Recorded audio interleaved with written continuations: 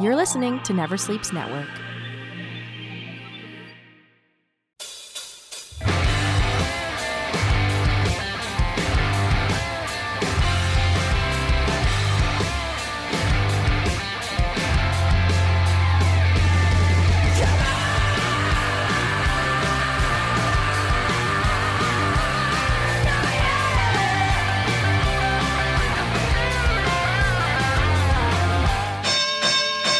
Welcome, family, friends, fans, and foes. It's time now again for Never Sleeps Network's Talking Wrestling. And I'm your host, Casey Corbin, and thank you for joining us today on the podcast.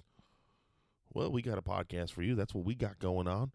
But before we get to the podcast, you know what we got to do. Hit us up on all those social media outlets.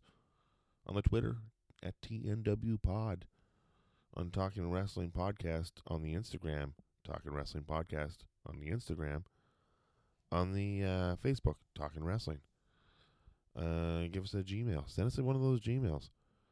Send us a question for the Q&A coming up at the end of the season, which will be the end of June. The big Q&A episode. I'm excited. A lot of questions coming in. If your question gets read on air, we'll send you a postcard.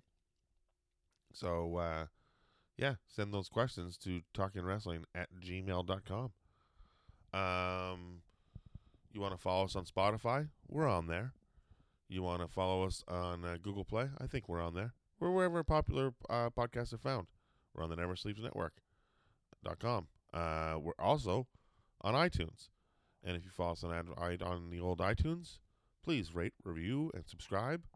Remember, if you give us a 5-star rating and a favorable review, we'll send you a postcard from the 80s. You know, we still have Ric Flair available. Hasn't went anywhere. Just like the real Ric Flair. Still with us today. Don't be negative. Be positive. All the best wishes for Ric Flair, who I just met a couple weeks ago. So I would hate for anything to happen to him because I just got these autographs from him, and they would go up in value probably. But anyway, it's better to have the champ still with us. Where else can we find you? We hit the Twitter, we hit the Instagram, we hit the Gmail. We hit the Facebook. Is there something that I'm leaving out? Is there one that I'm leaving out? I can't even remember. Why can't I remember? I should know all these off by heart, as I do. However, sometimes things slip our minds, and we can't get to them all right off the top of our head. But no, the Instagram, everything. I've said it all. I know what I'm doing up here. I know what I'm doing. Don't you question me. Hey, folks, how's your wrestling week been? This has been pretty good. Money in the Bank just happened. Did you have a good Money in the Bank? I thought the Money in the Bank card was good. I enjoyed the way they sort of screwed Becky over to get those 2 belts off her. I liked Bayley's run-in. I wanted Bayley to cash the money in. However, I was expecting Bayley to cash in on Becky. I wasn't expecting her to cash in on Charlotte because cashing in is a heel thing to do in that situation. However, Bayley. Well, I'm not going to say she's the first face to do it. It's just very uncommon. CM Punk did it before on Edge that way when he was a face. But this Bayley was great. You know, she looked at the crowd. The crowd, yeah, do it. And she beat Charlotte. And it's fantastic. I think it's great. I'm glad Bayley, it's about time that she has had the world title. She was, when the 4 horsewomen were going, she was just as equal as Becky and Charlotte and Sasha. And then they get to the main roster, and she sort of became the last of the 4 horsemen. But it's great to see her rewarded for staying, whereas Sasha Banks has taken her ball and gone home. So that is fine. What else did I like? You know what? I like Brock Lesnar. I said it. I like Brock Lesnar. I don't think he's wrecking wrestling. I think he's great for wrestling. I think more people should have contracts like Brock Lesnar. You know, I think there should be an off season in wrestling. I think they should alternate. Like, they have Raw, they have SmackDown, they have NXT. You know, one brand could drop off for 2 months and have a 2-month vacay while the other 2 brands step it up. Of course, that can't happen anymore because the way it's going to be set up for television is the two major brands are on Monday and Friday night now, or pretty soon. Wednesday will be NXT, whatever. But I think NXT could come in and step into whatever role it's needed and fill in for the 2 months on the main stage to showcase NXT. So twice a year, NXT would get 4 months of valuable airtime, or at least the roster would. You know, I think that would be something that's worth looking into, because I think wrestlers need to go away and come back. It makes it exciting. Or at least if they alternate, like they rotated wrestling. Okay, these 7 wrestlers, these 10 wrestlers get the next 2 months off. And then these 10 wrestlers get the next 2 months off. And then these until eventually every wrestler gets an off season, gets 2 months off to get better and stronger, healthier. Anyways, Brock Lesnar came back. He is the Money in the Bank. It's fantastic. I love it, and I love where it's going to be. It's great. It's so good. He is such a heel. Everybody complained about it, but when he came out, that arena popped. I don't care what you said. I saw that arena pop. AJ Styles versus Seth Rollins was great, but I really loved the Kofi Kingston Kevin Owens match. Oh, wanted Kevin Owens to win it so much. Yeah, Money in the Bank. I thought it was so far. I thought it was a pretty strong pay-per-view, and I don't know what I was expecting. Shane McMahon cowardly slipping out of his T-shirt to fall onto the ground to win the match. Brilliant, great. That's great booking. That's entertaining. You know, that at least to me. But of course, everybody complains like it's fucking Game of Thrones. What is it with people complaining about everything these days? And then there are people that want to petition Game of Thrones to rewrite the season and redo it. I'm like, yeah, you're gonna fucking pay for it, you fucking loser? No, that's not how it works. So dumb, so dumb. The entitlement on fans these days to be like, well, you know, you don't have to like everything. Not everything is made for you. You know? And if you don't like it, go somewhere else. I hate people that just sit there and shit on the WWE. Then go watch something else. Go to your indies. Watch Ring of Honor. Watch New Japan. Watch Impact. Watch fucking MJ Major League Wrestling on YouTube. Watch the network. Watch the back catalog of something. Just stop complaining about the booking and the writers. You know, because like Matt McCarthy from We Watch Wrestling says, when Vince McMahon's gone, we're gonna miss him. All right? Maybe wrestling might get better, but we're gonna miss Mr. McMahon, that's for sure. Because when they're gone, you know, what are you going to do? Today, the day this episode comes out on May 23rd, 1999, today is the 20th anniversary of the late, great Owen Hart and his passing.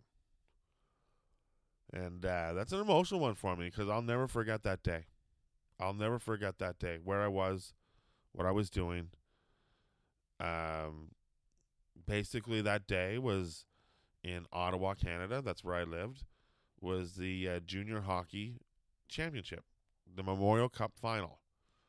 And the final game was between the hometown team, the Ottawa 67s, and they were playing from the WHL champions, the Calgary Hitmen. Now, for those of you who know, the Calgary Hitmen at the time, Bret Hart was one of the co-owners, I do believe, and the team was named after him, the Hitman. Their logo was fucking kick-ass, and you often seen Bret wearing Calgary Hitman jerseys in the ring during his WCW days. As it was, this was 99, so he was in WCW at the time.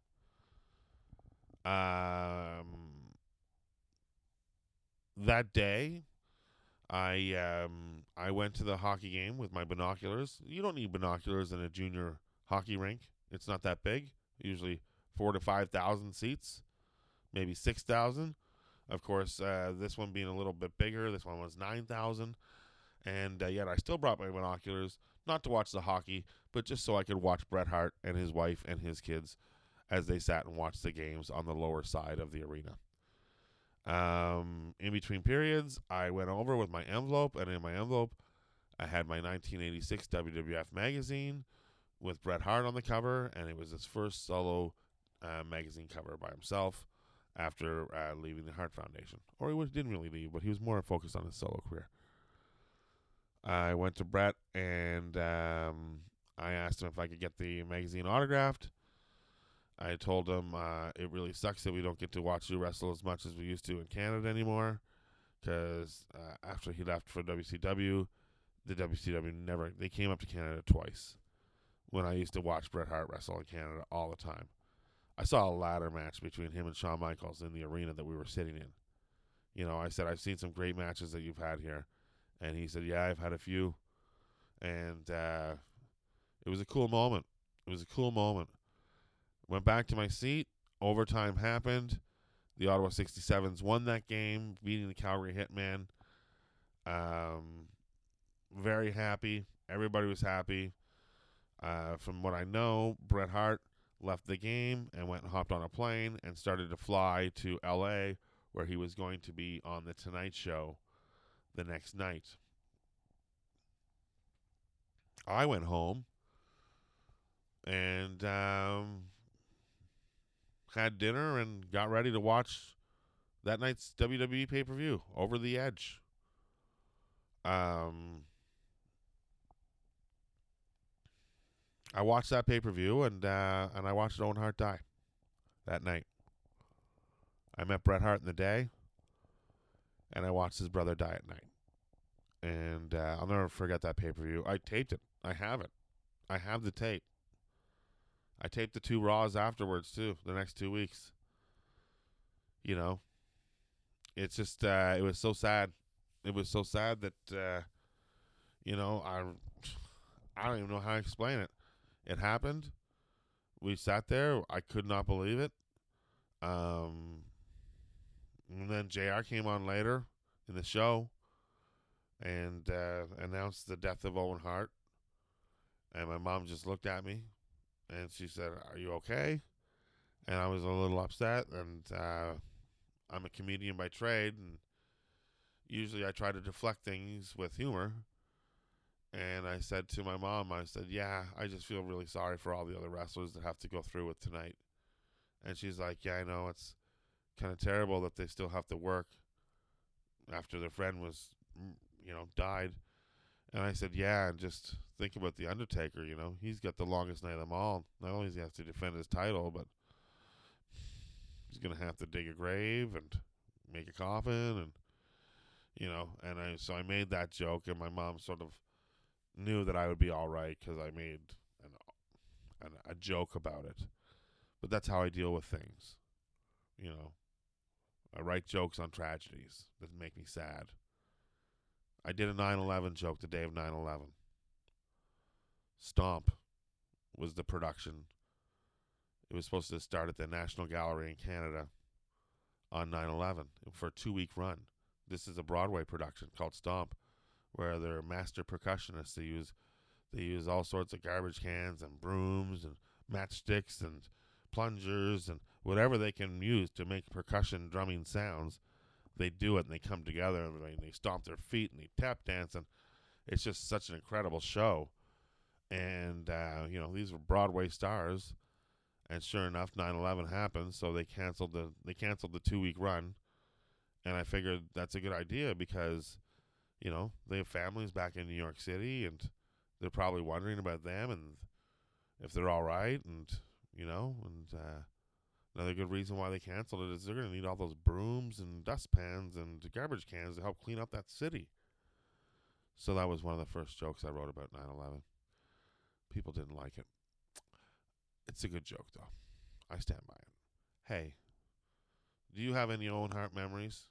You know, if you do, we're going to be posting an Owen Hart, obviously, picture of Owen tomorrow on the Instagram. If you have any memories, leave your stories there or send them to us on Talking Wrestling, and we'll read them on the Q&A episode.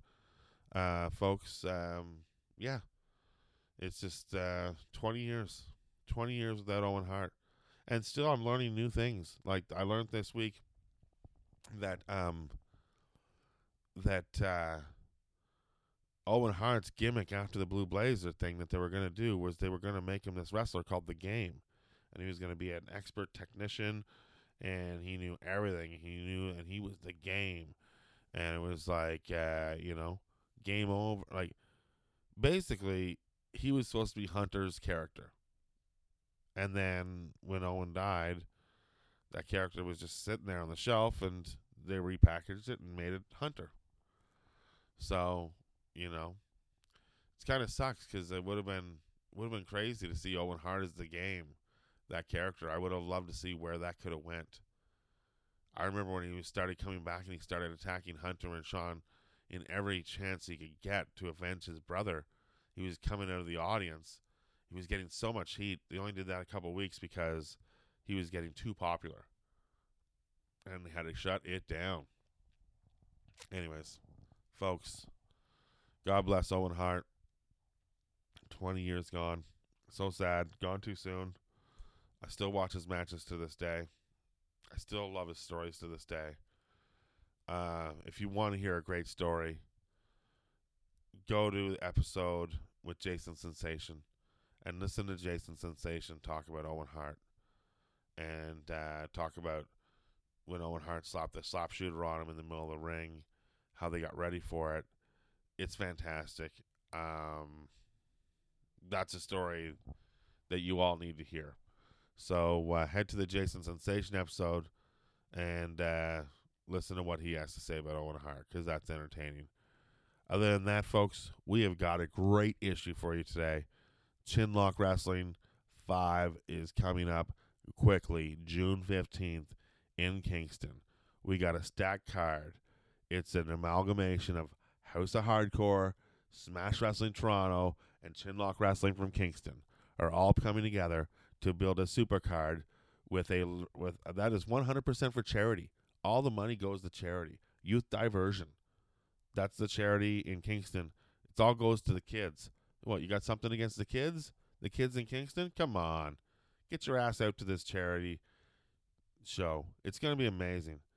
Not only is the card amazing, I'm not even going to go over the card, but the Legends Con, the Comic-Con, the Wrestling Con, the Legends Convention that they're having in the daytime is amazing. Bret Hart is there. The Brainbusters are there. Jimmy Hart is there. Badass Billy Gunn is there. Tommy Dreamer's there. Hornswoggle's there. Mark Henry's there. The names go on and on. Not only that, Talking Wrestling will be there. We will have a booth there. We'll be running some raffles. Come see us there. And I'll tell you who else will be there. Today's guest, who is one of the, Smash Wrestling has the pillars. Well, this gentleman is one of the pillars of Chinlock Wrestling. I'll tell you that right now. And he is on today. He is one of the promoters, one of the guys that works hard behind the scenes of Chinlock. He is the partner of Jan Murphy, who has been on the show numerous times, who runs Chinlock. And this man is, he's been doing a great job as well with Chinlock. He is the number one heel there. You might know him as CJ Felony, but we've got the real deal on the show today. The man who is CJ Felony, Justin Cousineau, is on the show today. And we're going to throw to him right now, where Casey is in Kingston and has him in studios. Casey, take it away. Folks, with me at this time in studio, I am in studio on tour in beautiful Kingston, Ontario, and we are very excited because Kingston is a hotbed for wrestling in the last 5 years. And I'm sitting here right now with a man of all, jack of all trades, and we're going to talk about those trades today on the show. Justin Cousineau, how are you, man? Thanks for joining I'm me. great. Yeah, great. And maybe jack of all trades, but master of none. So. Matt, hey, titles are great. Sometimes they're meaningless, Yep. but titles are great. So you've seen my business card. No, I haven't. Yeah, it's no, I have not seen your business card, but I love business cards. So Well, I'll make sure you get one before the show's out. yeah. Well, I read one of your Facebook posts that said everything that you've been involved in, and it was like, holy shit, this guy has done so much, and worked with so many people, and whether it be promoting bands or concerts or wrestling or just promoting anything. So Yeah. So but today we're talking wrestling, and that's what we're doing. And you were involved heavily in wrestling, Yes. being a somewhat of a promoter, and not only that, you are a wrestler, and we got a lot of things in Kingston going on. So just where did your love for wrestling start? And we'll get to, what is your origin story? So my dad and I really bonded over wrestling I was very young. I might have been 3 years old, and I can remember sitting down and watching wrestling with my dad and watching Hulk Hogan and Andre the Giant on the screen. As far back as I've got pretty vivid memories of WrestleMania 2 and WrestleMania 3. And I'm sure I was watching wrestling before that. So that's what my dad and I really bonded over was baseball and pro wrestling. So very young, and it really, it stuck with me my entire life. Yeah, that was the same for me. It was my mom. My mom watched wrestling because my grandfather watched wrestling, and she watched wrestling, and she knew all the wrestlers, and she was watching wrestling with my older brother. Right. And he wasn't, he was into it. It was like 84, Hulkamania. And Mr. T showed up on wrestling one day, and I was obsessed with the A-Team. Sure. And I ran up the stairs to see what was going on with Mr. T. And I'm like, who the fuck is that guy? Yeah. There's Hulk Hogan. Who is this guy? Why is Cyndi Lauper there? Who's the guy in the dress? What the fuck is going on here? It was just 100% chaos. And it was like all the events that started the push to WrestleMania. Yeah. So I got in when the time was ripe. Yeah. And I say the same thing. Like I'm very fortunate. I'm 37 years old. I was 3 years old when WrestleMania 1 happened. And I can remember it. I mean, you don't have a lot of really vivid childhood memories, but I can really remember WrestleMania 1. And I always tell everybody, I mean, I got in at the ground level at a very, young age and a very lucky time. Mm-hmm. Yeah, that's it is great because it's like, last week I had a guy on the show who watched it as a child, drifted away, and then came back, and it's just like, and now loves it all over again. And that's a good thing about wrestling is it's something that's like, it's like Star Wars. It's directed towards kids. It's for kids, but it's very easy for adults to enjoy as well. Right.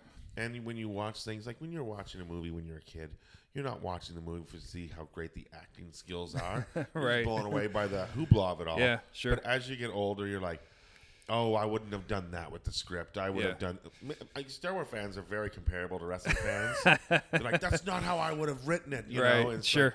And that's what you hear all the time All the about time. wrestling fans. Yeah, all the time. You never hear a kid saying, I can't believe Dean Ambrose is going out on his back like this. Right. Well, it's like, right. Yeah, right. and then the father's like, well, don't worry, sons. Pretty soon, John Moxley will make a comeback. Yeah. And Yeah. Dean Ambrose will be number one. So it's great. It's great. Now, so that's great. Now, at what point did you want to become a wrestler? So last night, it wasn't last night that I wanted to become a wrestler, Wow. thankfully. Just today. No, last night we started our Chinlock Wrestling School, and I told this story. My childhood best friend, his name is Rob. We both, really loved wrestling, and we were enamored by the characters and the bright colors and the theme music and the lights and all that stuff.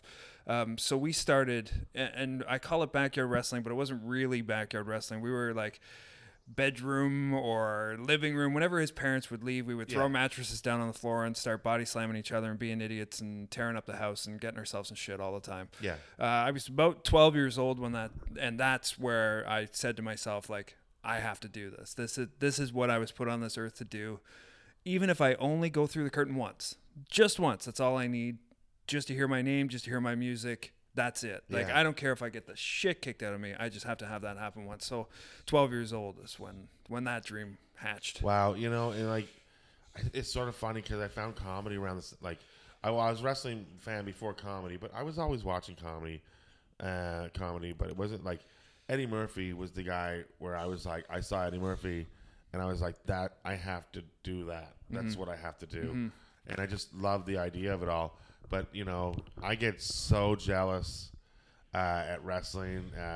It's just like, who wouldn't want to have their name announced, have the place go nuts, just that walk around. Like, I remember at Just for Laughs years ago, Mick Foley was doing a midnight show, and I'm like, I'd never seen Mick Foley yet or his stand-up, Right. and I was like, I wonder what this is going to be like. And sure enough, I didn't even think about it. But the way the room was set up, there was an aisle that ran right down the middle, and it was both sides. And sure enough, Brendan Burns, I think, was the comedian who introduced him and brought him on stage. And I think he's a European comic. And then all of a sudden, Mick Foley's music hits, and immediately you hear the music. Your reaction is you turn your head backwards. Sure. Yeah. It's just that's the way. If you're in a live venue, and that's what everybody did. Yeah. And then sure enough, he walked down the center. I was like, and I got goosebumps, and I was like, "Fuck, he's doing it in the comedy too." It was like, what? Yeah. There's something about coming on, like entering the stage or coming on a theme music that just makes it better than ever. Absolutely. And still, like now, we just had a show this past Saturday, and I had spent a ton of time kind of constructing not just the event itself, but physically building the ring, finding the venue, every single chair in that venue I touched, swept the floors, mopped the floors, everything. Everything was either done by me or overseen by me.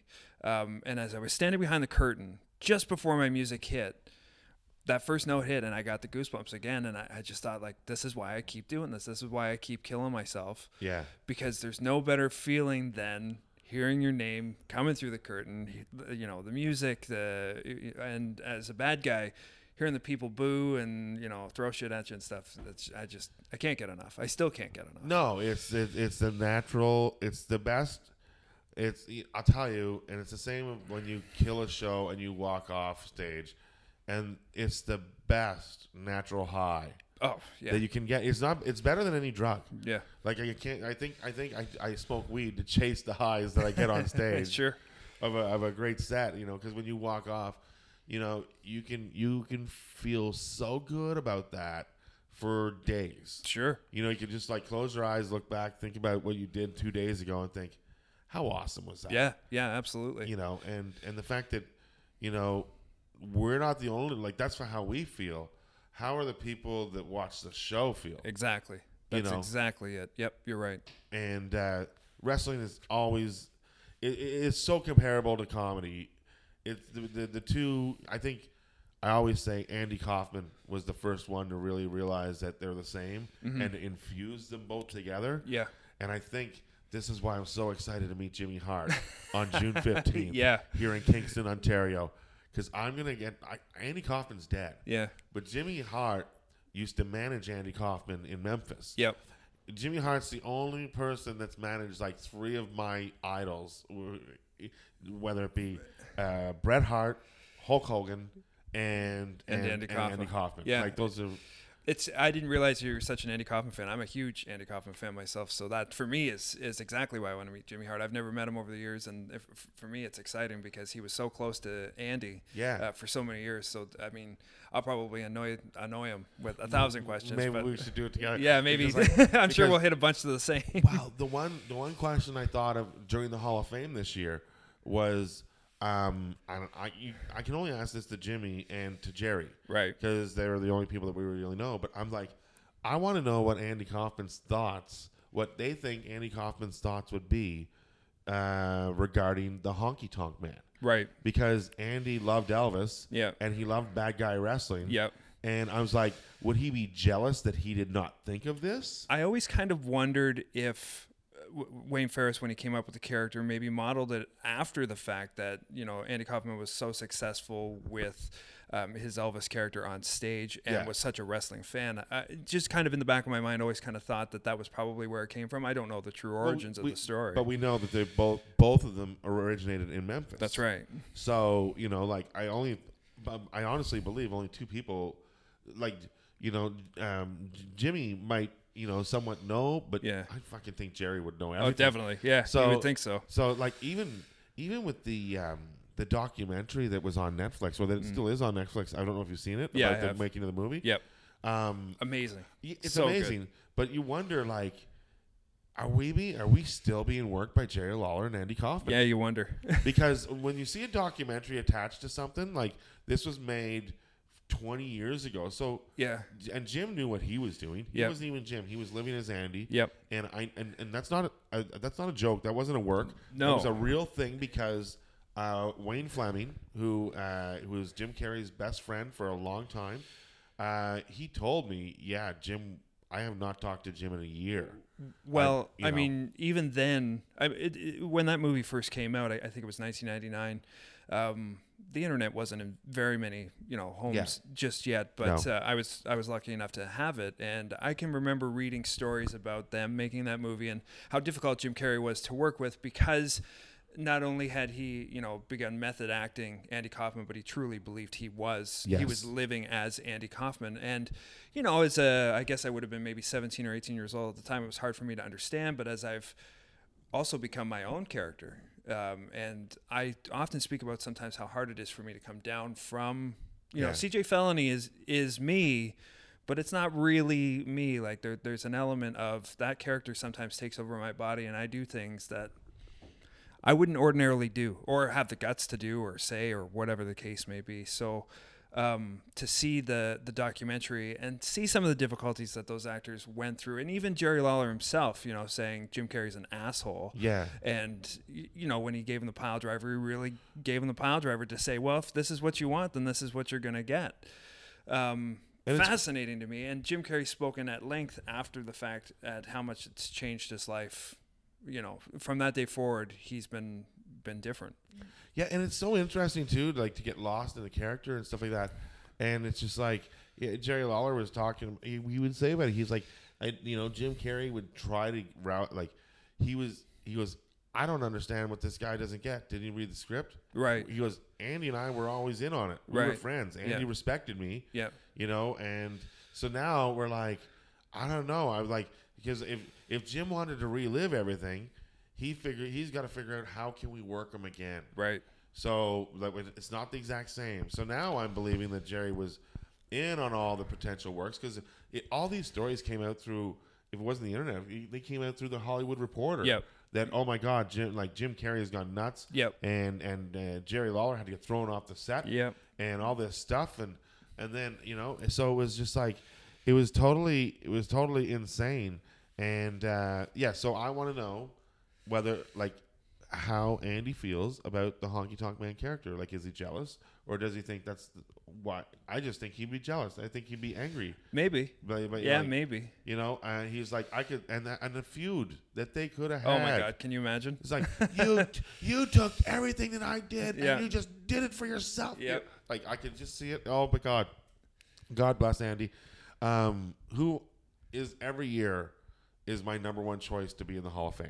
Yes, absolutely. Because I couldn't agree with you more. If you're putting in celebrities and you have a celebrity wing, in which I don't even think he belongs in celebrity wing. You think he belongs in the wrestling ring? You're fucking right, he does. Yeah, because nobody took wrestling and put it on the pedestal of the David Letterman show. Right. In one night, he made Jerry Lawler a household name. Yep.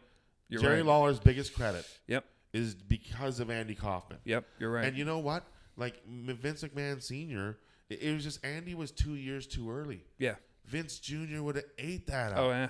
But Vince Sr. would have nothing to do with it. And you wonder often, or at least I did, whether or not he modeled that kind of rock and wrestling and cross-promotion after the fact that it was so successful, beginning in Memphis, but then hitting national television with David Letterman, and it just blew up. I think, Jesus, Memphis is, as far as wrestling goes, the Memphis territory, Jerry Lawler's Memphis, has probably contributed more to modern day wrestling than any other wrestling out there. Like more than Mid-South, more than World Class, right? More than AWA, because of the development of the characters that they developed and who they developed and the storylines. Like, and fans on the show might hear, okay, it was Casey again. But like, I stumbled. Like my roommate showed me this. He goes, "Have you ever watched the McMemphis videos?" I'm like, "What are these?" And they're great. 92 McMemphis. Yep. So it's like Vince was field testing the Mr. evil McMahon character 5 years before, and not only that, it's coincidentally Brett was there with him. Yeah, right. And then Brett was working on the heel character, but loved everywhere else, but the heel in Memphis. I'll say, I mean, and not to kind of change the story, but I think that the Mr. McMahon character was born by accident. He may have been field testing it in Memphis. And if whoever's listening to this, if they haven't seen those videos, find them. They're amazing. There's 30 of them. They're on YouTube. Unreal. The Brett screwed Brett promo, I don't think was intentional to bear what became Mr. McMahon, because that character didn't really start to develop until you started to see it a little bit in January, more so in February, where it was clear that he wasn't going to support Stone Cold Steve Austin as World Heavyweight Champion, and then really pull the trigger in March after WrestleMania and into the Dude Love feud, of course. But if you can go back and look at that 1992 tape, that is the kind of the guideline to what later became Mr. McMahon and ultimately the best heel character in wrestling history. Greatest heel. Like, where he's wearing the Memphis title and and he's making fun of it at the same time. Yeah. It's just so good. It's so good. And it's just like, it's so cool for him to even, do that for Jerry. Right. And it shows a lot of respect. He didn't have to do that stuff. Well, I think he has a lot of respect for Jerry Lawler as well as Jerry Jarrett. Right. And rightfully so. Rightfully so. So now, so let's talk about CJ. Sure. So where did you so you knew at 14, but where did you go to wrestling school? So I was kind of blessed to not traditionally attend wrestling school when I first started breaking into wrestling. And I say blessed, it might sound like a funny word, because when I started breaking into wrestling in about, it would have been 2001, it was still a really guarded business. Yes. Independent wrestlers especially were out to prove that they were every bit as valuable as what you were seeing on television, and they weren't about to let a skinny 17, 18-year-old kid into the locker room and just kind of gift him wrestling.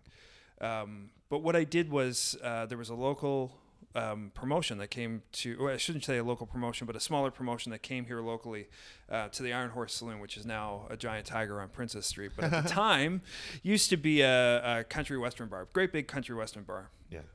They had a local promoter here who, towards showtime, his referee hadn't shown up, and he pulled me aside, and he, a longtime friend of mine said to me, nobody knows wrestling better than you, and I really need a referee. Is this something that you can help me with? And two schools of thought. One, this is all I've ever dreamed about. I can't wait to step in a wrestling ring. But two, and the one that overrode, was terror. There's no way I can do it. So I told him, no, I can't. I'm too afraid. I'm gonna screw it up. I don't want to. And he would not stop. Please, please, please. Like, I'm desperate. I need somebody. Nobody's gonna be able to do a better job than you. And I'm really, really stuck. And finally, and thank God, I caved and did it. Refereed my first match. I think I was 18 years old. But from there, the people who set up the ring that day, it was a ring rental company, had come. And at the end, they said, if you're really interested in wrestling, if you travel to some of these other shows that we rent the ring, if I've got time, if you help set up, I'll help you learn how to become a wrestler. So that's really where I broke in. The CJ Felony character wasn't born until a number of years after that. I was beaten up by pretty much every name Canadian wrestling name, Ontario Yeah. especially, that you can think of. I had the opportunity to get in the ring with just about everybody, and that's where the blessed part comes in, because I really had the opportunity to sit under everybody's learning tree at every kind of grade level, so to speak, of pro wrestling, and learned a lot. I've learned that there's a lot of right ways to do wrestling, but there's also a lot of wrong ways, so it's a little easier for me to kind of filter through. Yeah. People who only go to one wrestling school and then they kind of get their graduation certificate, so to speak, and then move on, I don't think become as successful, because they don't have that second voice in their head or third voice in their head saying, maybe there's a different way that I can do this. Your way of thinking about pro wrestling is going to be different than my way of thinking about pro wrestling. So there's lots of different voices in your head that'll kind of help you structure that match. CJ Felony, though, was born... a friend of mine was sick and he passed away. And when he did, his name is Rich Kernot. He passed away in 2003 and left behind a lot of wrestling kind of memorabilia, and he had purchased some wrestling tights and that kind of stuff. And one of the companies in Cornwall that was promoting, he was in constant contact with, and he was traveling to those shows, and they wanted to do a bit of a tribute to him. Yeah. So I got involved there, being a friend of his, to have a match. And basically I wore his tights, his mask, and we just needed to come up with a name that kind of fit the look. It was never really meant to be anything more than a one-off, just to do it and say that I did it in tribute to Rich. And here we are all these years later, and it's still stuck. Of course, the look has evolved. The character's definitely evolved, but that's where it all started. That's crazy, and that's awesome. It's crazy that you had to get in there as a ref at 18, and they pretty much just figured you know how to ref a match. You watch it on TV. Yeah, basically, yep. Yeah, so it's like, I would always be worried about getting in the way. I'll tell you that the wrestlers were not accepting of the fact that I was there.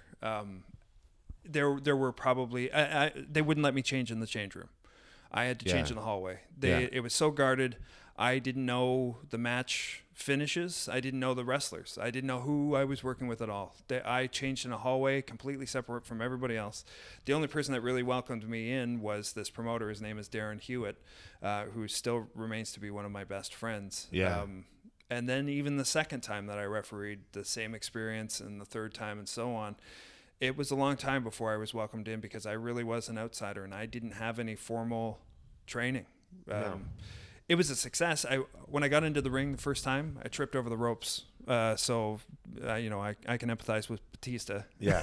At WrestleMania. Much smaller stage, but certainly, I was embarrassed. And of course, that gets inside your head and you don't really know what to do, and you already don't know what to do. So, at the end when I did it, and you get that rush and that sense of accomplishment, I knew again then that this was what I was going to do. Yeah, because it's like, it's even reffing, like you're still included. Like as a ref, you're still included in the match. You're a big part of the match. Absolutely. You're kind of at some point, if you're with the match, you're kind of directing the match at some point. Definitely. Too. And it's I can't just jumping down to count a pin and then throwing yourself down on the mat, and then getting back up really quickly. It's those are drills I haven't done since football. Right. And a lot of people don't think about that kind of stuff, because, a wrestler has one match and maybe they're in the ring for 10 or 15 minutes or 20 minutes.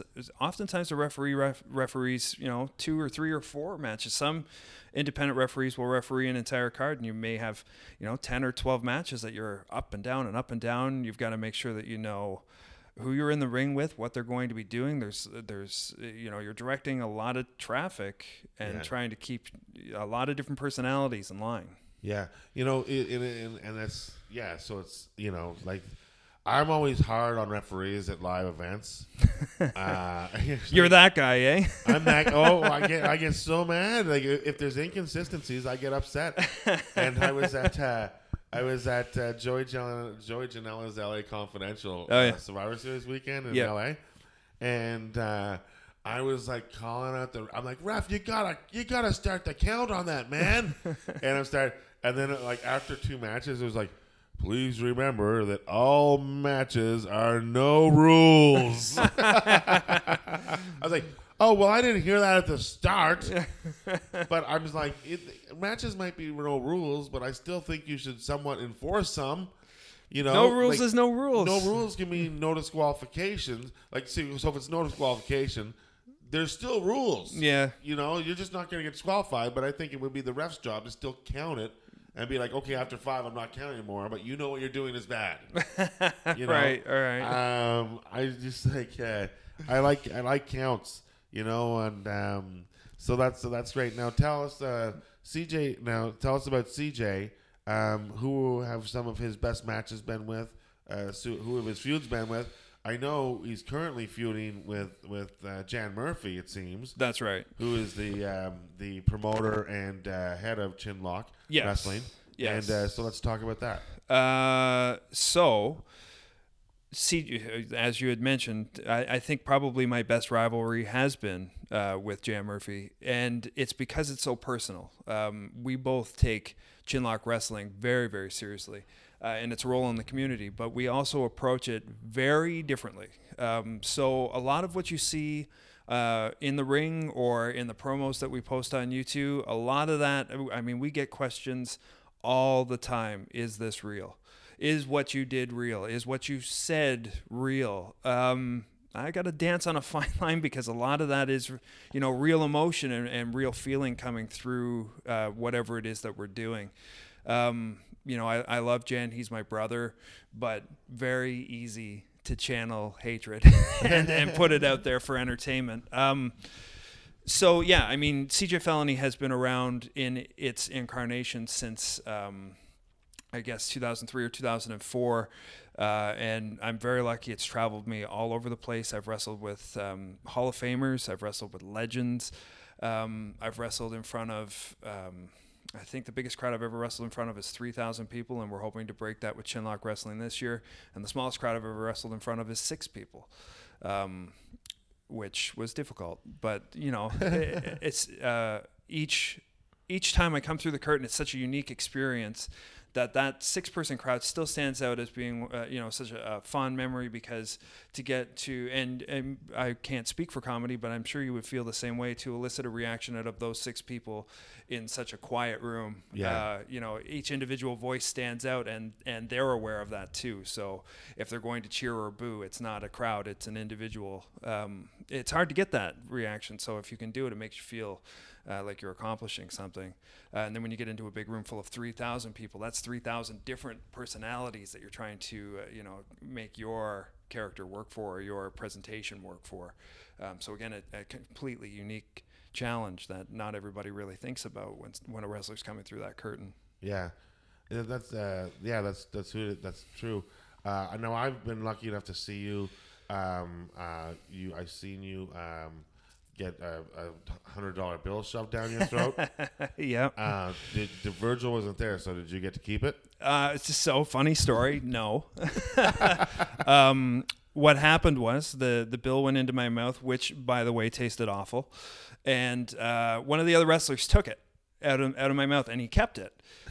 So when we got backstage, I said, like, I didn't really think about it. It hadn't occurred to me that this was now a piece of my life, like, that I would really want to keep. Yeah. I was still kind of coming down from the match and, you know, the success of the event and that kind of stuff. So I just said, hey, like, if you've got it, do you mind if I take a picture of it? Just so I have it. And he's like, oh, yeah, sure, no problem. So I took a picture of it.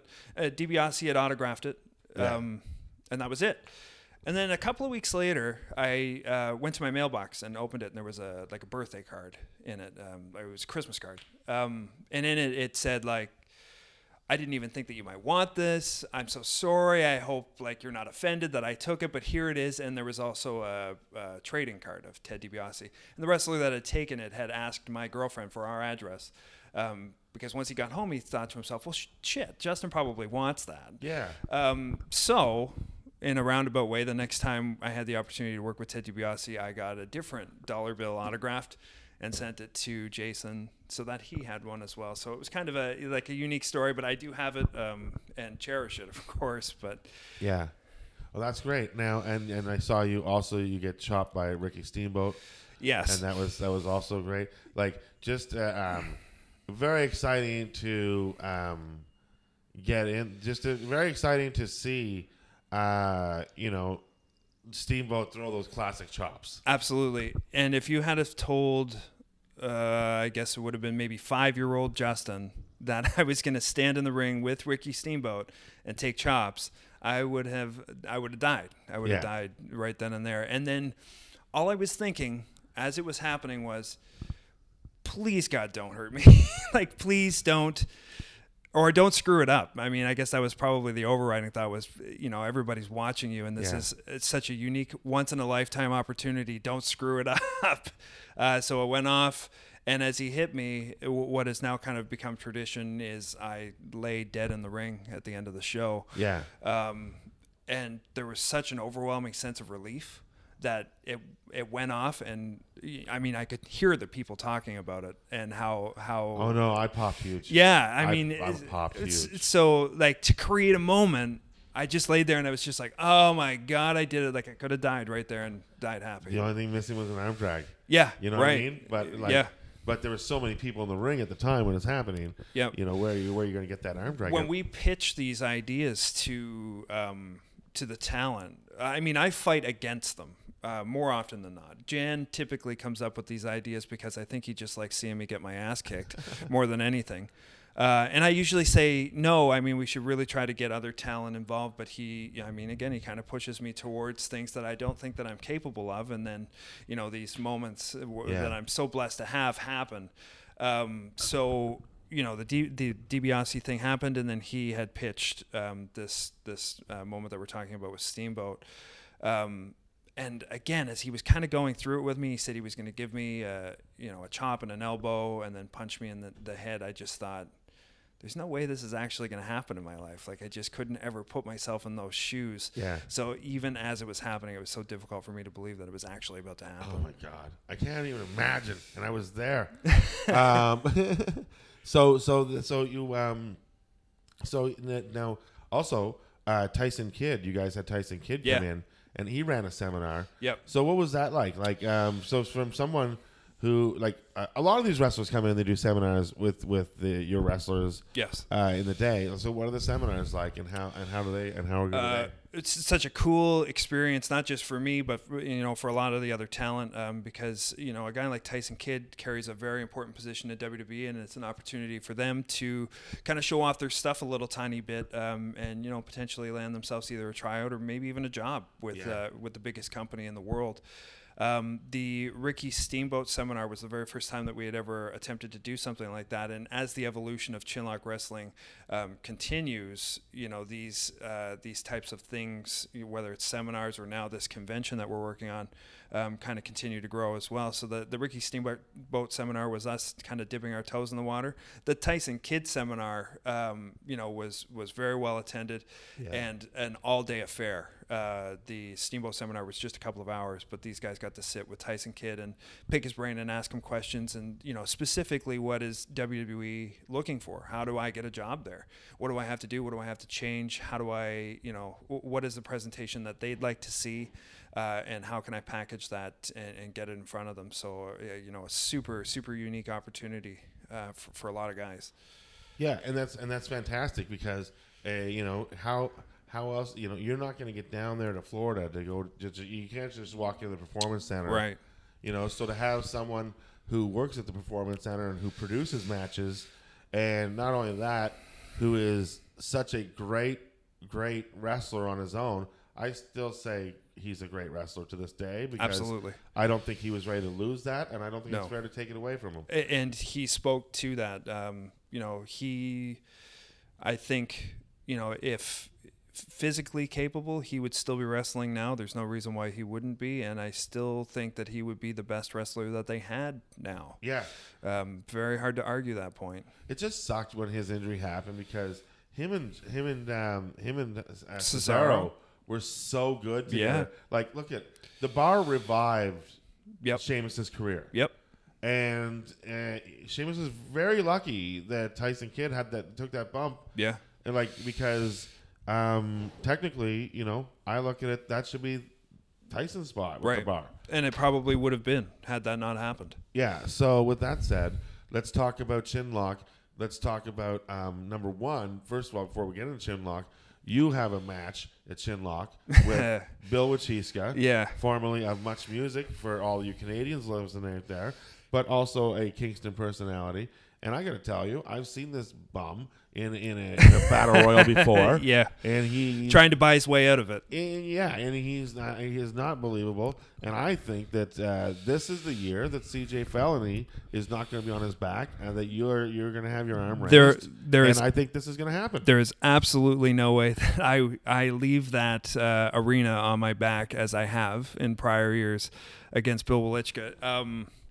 The thing about Bill is he's a massive wrestling fan. He's no different than you and I in that respect. Yeah. Loves pro wrestling, has done a lot of great goodwill for Chinlock Wrestling and just wrestling in general. When he was in Ottawa in the news media there, he was doing the same thing. Again, to separate the promoter side and the pro wrestler side, I'm thankful for what Bill Welichka brings to the table in that respect. Yes. But when he tries to cross into my world, into my ring, that's where I draw a line. I'm not sitting here pretending to be a newscaster. I'm thankful that you're giving me the opportunity and putting a microphone in my hand. Not a lot of people will do that because you never know what I'll say. Yeah. But you're not asking me to pitch the news or say the weather. And if you did, I would tell you no, because I've got a certain amount of respect for the people who have done that and who have worked hard to get there. Bill Welichka has not done that in pro wrestling. To help out and to, say a nice word or two on the air is one thing, but to step in and pretend that you're a wrestler against an 18-year angry veteran is a mistake. And I'm going to show him how much of a mistake he's making on June 15th. And in Kingston, a town filled with prisoners, right? You're the most dangerous one of them all. I would say I am. And now let's talk about some of the other fantastic things you touched on the Legends conference. Yeah. So that is running from 10 till 4 of the daytime up to Chinlock 5. That's right. At the Leon Center here in Kingston on June 15th. Now it's now tell us about the Legends and who's all coming and what's going on. So again, super unique opportunity, not just for us wrestlers who now kind of get to mingle and learn from all of these legends, but all of the fans, of course, as well. From 10 until 4, have the opportunity to meet and greet with Bret Hart, get your picture taken, and get an autograph on an 8x10 that's provided to you. You don't have to purchase anything when you walk in the door. You can purchase if you want to, but when you buy your ticket, and I've been to lots of Comic-Cons and stuff, usually when I buy my ticket, I know going in that I'm going to have to spend another couple of $100 once I get in the door. Yeah. If you want to get a picture and an autograph, that's included in your ticket price, and that just doesn't. That's fantastic. Yeah. So you've got Bret the Hitman Hart, our headliner. You have the Brainbusters, Tully Blanchard, Arn Anderson. That's half of the Four Horsemen. Yeah, half of the Four Horsemen. And for me, growing up again, such a big Tully Blanchard fan, this is going to be a really cool opportunity for me to get to meet him as well. And you kind of have an Anderson look to you as well. It's the beard, isn't it? It's the beard and the bald head. Yeah. But it's not a bad thing. It's a good thing. Yeah, I suppose. And then they got you have Jimmy Hart coming. Yep. You have Hornswoggle coming. Yep. You have Mark Henry. Yeah, Mark Henry, which is no pun intended, but huge. It is huge. So many, and the list goes on. Of course, Tommy Dreamer. Yeah. Billy Gunn, who just went into the Hall of Fame. Yeah. Is going to be there. Who else do we have? I'm blanking. Oh, Tugboat. Tugboat. So not only do you get Tugboat, you're getting Typhoon, and you're getting the Shockmaster. Right. All in one. Yep. And so that is incredible. And then and there's still more. Like there's still some of the talent that will be on. Like Willie Mack is going to be there. Yep. Who am I thinking? Madison Rain. Yes, Madison Rain is there. returning to Chinlock, and we're very proud to have her back. And not only that, during the convention of the convention, Talking Wrestling, we'll have our booth. We're going to do some raffles. We're going to be doing a live podcast. And my producer will be there just pimping out the show because I'm going to be running around getting autographs.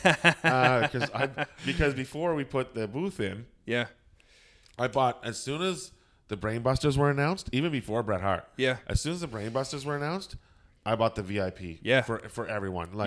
And then when Jan said, are you going to put in a booth or whatever? And I was like, oh my God, well, what's that going to cost? And he said this amount. But for the House of Hardcore show 44, Yep. we donated enough money to become a sponsor for that show. Right. So it was like it's a no-brainer that I'm going to put the money into this show as well. Right. So I'm very excited. We're going to be there, as well as there's going to be matches. Smash is running matches during the day. Yep. And so you're going to get to see Tyson Dukes. You're going to get to see the pillars of Smash. You're going to Money Brett Banks, and you're going to get to see Tarek and Sebastian Suave. It's a great card, and then it's a super card. Yeah. Like you have House of Hardcore, you have Chinlock, and you have Smash all coming together. It's so huge. cool. And I mean, every time we sit down and have a meeting, whether it's creative or, as we sit down to speak to sponsors or anything like that, and we start going through all of the different elements as you just did, like, I mean, sometimes it's hard that it hasn't quite sunk in, just, the massive event that we're going to bring to Kingston, and every day that goes by, it becomes a little bit more real. And then, when we finally get there, yeah, I don't know if I'm going to be able to contain myself or my excitement, because it's just so huge. I don't even know. I'm going to be exhausted because 10-4 is going to be mind-blowing enough. Yeah. I'm going to take an hour nap in my car, the rental, and then I'm going to come back in for 5 for the show that night. And the show that night, luckily, because I have the VIP ticket, I have a ringside seat. That's right. But my producer's now with me, and he doesn't have a ticket yet, so he'll probably be sitting up but I'll be like, what I might do is I might also, actually, I'm going to do this now. I'm going to auction off my ringside seat. Not auction off. It's also going to go in a raffle, and you can win a ringside seat. So if you're just coming to the Comic-Con, or the WrestleCon, and you're listening now, there will be a raffle, and I will be giving away a ringside seat. Wow. And I'll be going in the nosebleeds. Thank you. That's amazing. If we can donate that back, because it's just like the draw will either just, I don't know. Well, maybe it'll be a free draw, or because one of the draws I'm doing is going to be free. Luckily, a few years ago at maybe Chinlock 4 or Chinlock 3, I won a silent auction, and I won the Hart family silent auction. So I won all these autographs. Great, yeah. And I've given some to the fans of the show before, because there was like 4 or 5 Jim Neidharts. Yep. There were some Tysons. Yep. There was plenty of Natties. Yep. So I have like a lot of I give stuff away to the fans all the time, as the fans know. We're going to be auctioning off, just if you subscribe to the show in front of us and follow a few of our social media platforms. Yep. You do that in front of us, you can enter the raffle for an autographed 8x10 from Natty. That's Neidhart. cool. But we also have an 8x10 from Jim Neidhart, which you can't get anymore, autographed. So this one will be like 3 tickets for $5. Right. And then we're also going to now auction off or raffle off my ringside seat. That's pretty cool. And these are what we can do at the Comic-Con, and we'll be there from 10 to 4. And then the card that night is House of Hardcore, and we don't even know the full card, and it's no, I mean, and again, continues to evolve every single day. I got some news today that I can't quite talk about yet, but I can assure you that I'm 99% sure it's going to come to fruition, and if it does, it's massive for the House of Hardcore side of that card. Well, House of Hardcore bring in some big names sometimes, and they have a lot of great guys they work with, and so I don't know who to expect. Like, it's not. I can't say. No, don't say anything, but it's not even out of the realm of possibility that the Young Bucks could just show up and super kick some people, or Bully Ray could show up and do some stuff. Who knows who's going to be here? That's right. That's why you got to get your tickets now. Yeah. You got to go to the Leon Center. This isn't some rink. We're not in a rinky-dink. We're not in. Not that the church hall was a rinky-dink or anything like that. But this is where the Kingston Frontenacs play. Are they the Frontenacs? Yes. And this is a hockey rink. This is a venue. This is where the Tragically Hip performed their last fucking concert. And this is where Leon's has brought in Chinlock 5, and you got to see it. You have to. You don't want to miss this. So with that said, folks, we're going to go out on that. I can't stress it anymore how excited we are to be a part of this. How excited I know, I'm sitting right across from Justin. He's beaming because it's going to be very exciting. Yeah. Oh my God, the boner you're gonna have for months after this whole. Oh, you show. can see that, can you? Oh, sorry. It's so exciting. Anyways, folks, Justin. In the meantime and in between time, where can we find you, and where can we find you online, and whether it be you or CJ, where can they find you online? So you can find CJ Felony Facebook. It's just facebook.com/CJ Felony. Same on Twitter, twitter.com/CJ Felony. ChinlockWrestling.com. Or Chinlock Wrestle on Twitter, Chinlock Wrestling, of course, on Facebook. You can also find the wrestling school there as well. Just type in Chinlock Wrestling School in the search bar and you'll find us. Awesome. Folks, you know where you can find us. You can find us because you heard it all at the start of the show. I don't need to repeat myself. I say it every week. But, hey, thank you for letting us put a headlock on your ears for a little bit. And we're looking forward to talking to you next week. Case Corbin for Never Sleep Networks, Talking Wrestling. I can't even say that. Talking Wrestling. You guys have a great day, and thanks for joining in. Goodbye now. All right.